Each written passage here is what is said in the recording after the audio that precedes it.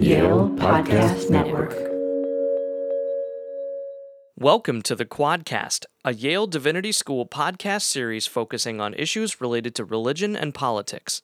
In our first episode of Season 4, Yale Divinity School student Mecca Griffith interviews YDS Senior Associate Dean for Academic Affairs, Jennifer Herdt. Dean Herdt discusses how humans are programmed for unity, but also division. I mean, on the one hand, to be human is to have an incredible capacity for empathy, that we can respond to one another, even those who are very different from us. But on the other hand, just as human is the tendency to pay attention only to those who are in your in-groups. She also weighs in on how societies can create real change in the face of injustice. Certainly, societies have changed in the past when people become mobilized and people become organized. Mobilization is the first step. Organization is another step.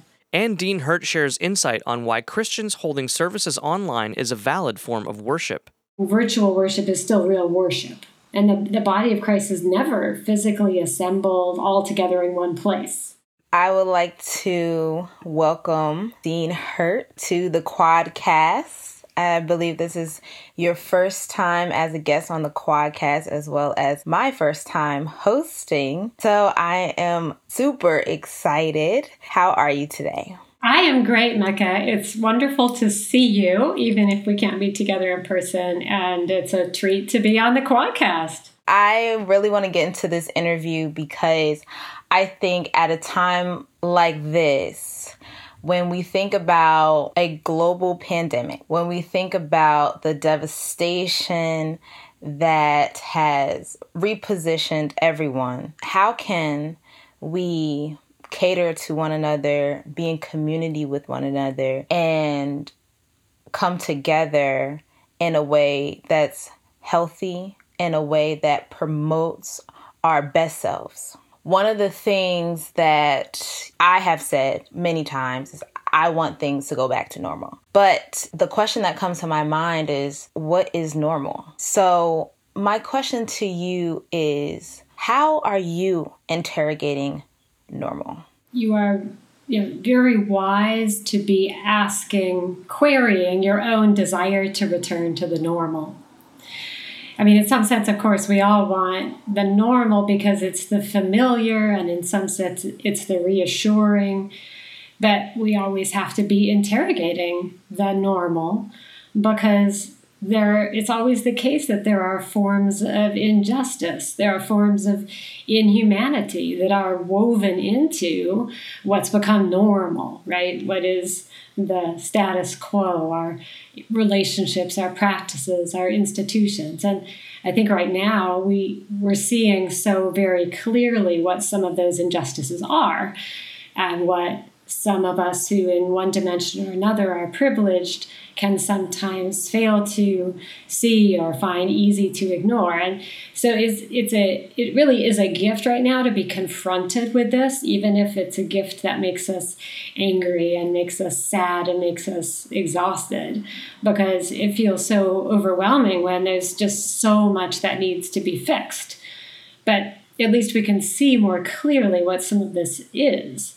That we need universal health care, that we need to make sure that everyone lives in healthy environments with clean air and water, that we see that we need to invest in our communities, that we don't need to be arming our police with military weapons, that we need to use those resources to build up our communities.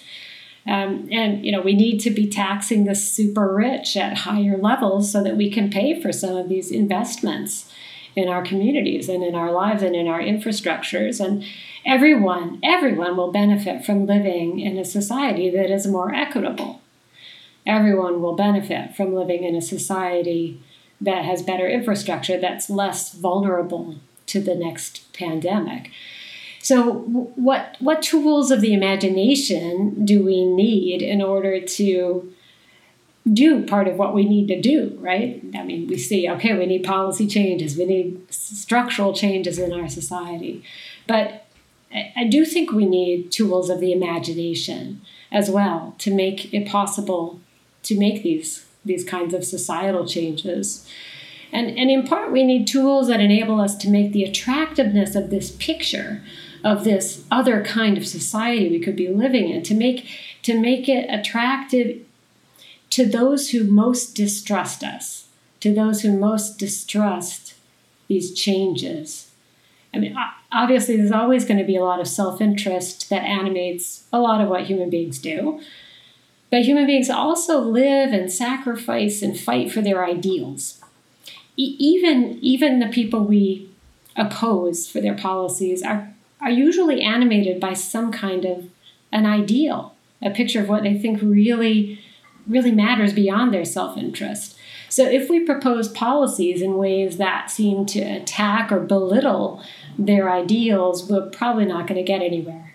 So we need the imagination to move beyond the kind of signaling that just makes the people who already trust us like us, but that further alienates the people who don't trust us. Now that's a major work of the imagination. The introductory line of your Forming Humanity says, "Once upon a time, we woke to discover humanity as task." You state that the pursuit of this good was at once personal and communal. So in 2020, is there a need to discover or rediscover humanity? Is this an ongoing task requiring constant shaping and reshaping our ethical formation? I do really think that it's helpful to conceive of humanity as a task that we're never done with. And one reason is it just lies very deep in what it is to be human. I mean, on the one hand, to be human is to have an incredible capacity for empathy, that we can respond to one another, even those who are very different from us. And it's remarkable what some people do when they're moved by empathy. But on the other hand, just as human is the tendency to pay attention only to those who are in your in-groups, right? Those, as I was saying a moment earlier, those you already trust, right? Those you already think of as yours. And to basically ignore or even to demonize people in one's out-groups, or the deviants within your own social groups, the people who don't play by the rules, who don't do it the way you're supposed to do it. And I think we really are seeing this with COVID-19. On the one hand, we're seeing this great outpouring of concern and support for healthcare workers, for other frontline workers, that people are so moved by these stories and want to help. But at the same time, we're seeing this very quick falling back on familiar political tropes that divide us, so that shutting down the economy or wearing masks is framed as an invasion of liberty. And then you're back to, those bad people want to take something away from us. They're our enemies. Just at the moment when you would think that we would be saying, well, we really are all together against this pandemic. But no, we splinter, and that's a very human thing to do. I mean, think also just an incredibly salient part of this moment is the murder of George Floyd and what has happened in the wake of that murder and the killing of Breonna Taylor and Ahmaud Arbery and others even since then. I mean, why did this ignite global protests on such a large scale? Why did it become a moment that, certainly it builds on the slow, patient work of Black Lives Matter, the movement. There was groundwork that was being prepared, but we really saw this explode and just take over in new ways. So it's partly because of this careful work by Black Lives Matter activists. It's partly because of the horrible video itself, right? Getting that empathy, eliciting that empathy in us. But the COVID crisis was part of this, right? This vast sense of collective vulnerability, that we're all feeling vulnerable. And then we see this one human being whose neck is being kneeled on and who can't breathe. And in some sense, that just intensifies the sense of identification that his vulnerability is in some sense our vulnerability, but it reminds us of certain people's extra vulnerability. And then that intensifies our sense of outrage that our society is structured in this way. So empathy is very powerful, but it's also mostly fleeting, right? It goes after whatever period of time. So it can be transformative, but it can only be transformative finally if it feeds into the transformation of institutions, right? So the overwhelming empathy has to be channeled into patient organized work, and that patient organized work might be movements and demonstrations, but it has to lead to the transformation of institutions. What does this have to do with humanity as a task? Well, it's about recognizing these dynamics of in-group identification and out-group demonization, of the ways in which empathy is intense and transformative, but it's also fleeting and mercurial. It's about understanding all those dynamics so that we can make them work for a better humanity and make them work for a better world. How do we do that? I mean, I'm a student at Yale Divinity School, right? I don't have a lot of power, or I don't feel powerful in a way that I can impact the system or the infrastructure in which I live. For the everyday person who's thinking about their own humanity, what should we do in the midst of being a witness, right? Witnessing these types of injustice, witnessing the extra vulnerability. I love that you said that, of other individuals. It's certainly a challenge not to become overwhelmed, and especially when we think, wow, it's me up against a system, right? And how can I change the system? But I think there are many things that each of us can do where we sit. Certainly, societies have changed in the past when people become mobilized and people become organized. Mobilization is the first step. Organization is another step. So it's not an insignificant thing to become involved in protests, say, for example, against police brutality. That's not an insignificant thing. And even in the COVID era, there are all sorts of ways by means of social media to do that without necessarily being out and putting yourself physically at risk. But there are many different dimensions to this as well. There's also the dimension of what are our personal relationships like? How are we living in our communities? How are we activating our imaginations as we relate to others? Where is it that we find we are falling into this kind of in-group, out-group thinking? How can we be more imaginative so that we grasp why someone else might respond with fear or resistance to an idea that we think is a good one? People are not transformed by fear. Fear makes people build walls and protect what they see as near and dear. So we have to be very imaginative to find ways to talk about change that don't feel threatening to people, but that feel inviting to them, to help them to see this is a world that you want to enter, that you want to live in, that you want your children to live in. That kind of imaginative work can be the work of pastors. It can be the work of people in nonprofit organizations. You don't have to change the whole system to be involved in that kind of work. And it does involve you as an individual, your life, the way in which you're living as a witness, just as much as it involves the ways in which you're transforming your relationships. So I want to talk to you about places of worship that have been impacted by this present moment, specifically Christian places of worship, just because it's what I'm familiar with and it's where my experiences are. And I have been on a few Zoom calls and prayer calls and listened to sermons via Facebook Live and Instagram. Some are referring to virtual spaces as the new frontier.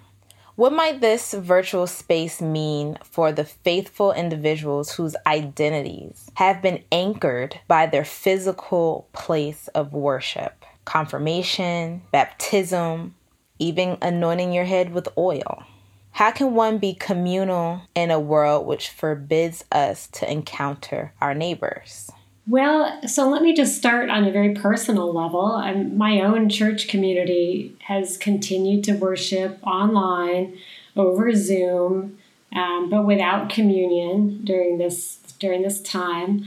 And I have, like many others, I have found this to be a real lifeline during this crisis, that it's been, for me, a great comfort to gather together and to pray and to reflect on this, on this unprecedented time, these enormous challenges, in light of God's love and in light of God's purposes for us and for the world.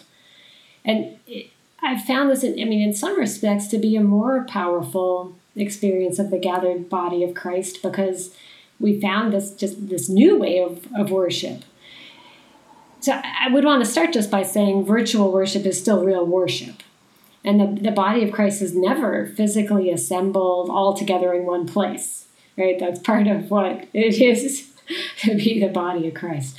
And I don't want to deny, though, that there's something also deeply dissatisfying about all this, that to be robbed of sharing the bread and the cup, to be robbed of passing the peace, of just bodies, sharing space, breathing the same air. It's a great loss. And I think for most of us, in terms of worship, this will be a long time of drought. But that we'll get through it. And the time will come again when we can worship together physically, and we will be so full of joy, right, when that time comes. I wanted to ask you about moving forward into the school year. What types of changes can we expect outside of the virtual classes? Well, I think we've all been learning massive lessons in flexibility and resilience right now. So if you ask what's going to change, is I'm like, well, what's not going to change? It feels as though it's all change right now. And that coming along with that is also just the sense that one can't plan very far in advance. So we have done our utmost to plan and to make the quad safe for the kinds of use that we will be devoting it to. So we have many rooms that will be locked. Why? So that the staff can clean the other areas more often. We have very small number of classes meeting in person. Why? So that we actually only have one class meeting per day, so that everything can be very clean when that class meets. So I think we have done our very best job in terms of trying to think it all through. Really uppermost in our mind is how can we make this a semester in which everyone can thrive and feel connected, feel energized by learning in the ways that we're used to, given all of this change, given that the vast majority of what we do is going to be online. We had the latter part of the spring semester, those of us who were here, to experience what it felt like to do that without any preparation. Even with massive amounts of preparation, we know that we will be Zoom fatigued, right? We know some of the challenges because we've gone through it. But I do think that, our community, our faculty have been thinking hard about, well, how can I foster a sense of connection and energy in my classroom if we haven't spent 8 weeks together in the same room? How can I maybe hang out after class on my Zoom so that students can stay and maybe some go into the waiting room or into a breakout session, and I can talk to one, and then I can talk to another, and they can maybe talk amongst themselves while they're in the chat. And how can we recreate some of that informal contact. I think we sort of know how to do the classroom. I think the bigger challenge is how do we create the informal kind of community. Our first year experience team has been doing a wonderful, wonderful job working with our incoming students, creating that in small groups and doing this kind of creative informal time along with all of the very formal programming and information sharing and so on. So I'm hopeful. I think some things will work and some things won't work, and we're going to learn a lot and about what works and make it even better. We'll just keep reiterating, right? Keep the feedback loop going. Thank you so much for being our guest today. I think this was a rich conversation and much needed. Well, Mecca, thank you so much for the invitation to be on the Quadcast and for your really thoughtful questions. It's been just a pleasure talking with you.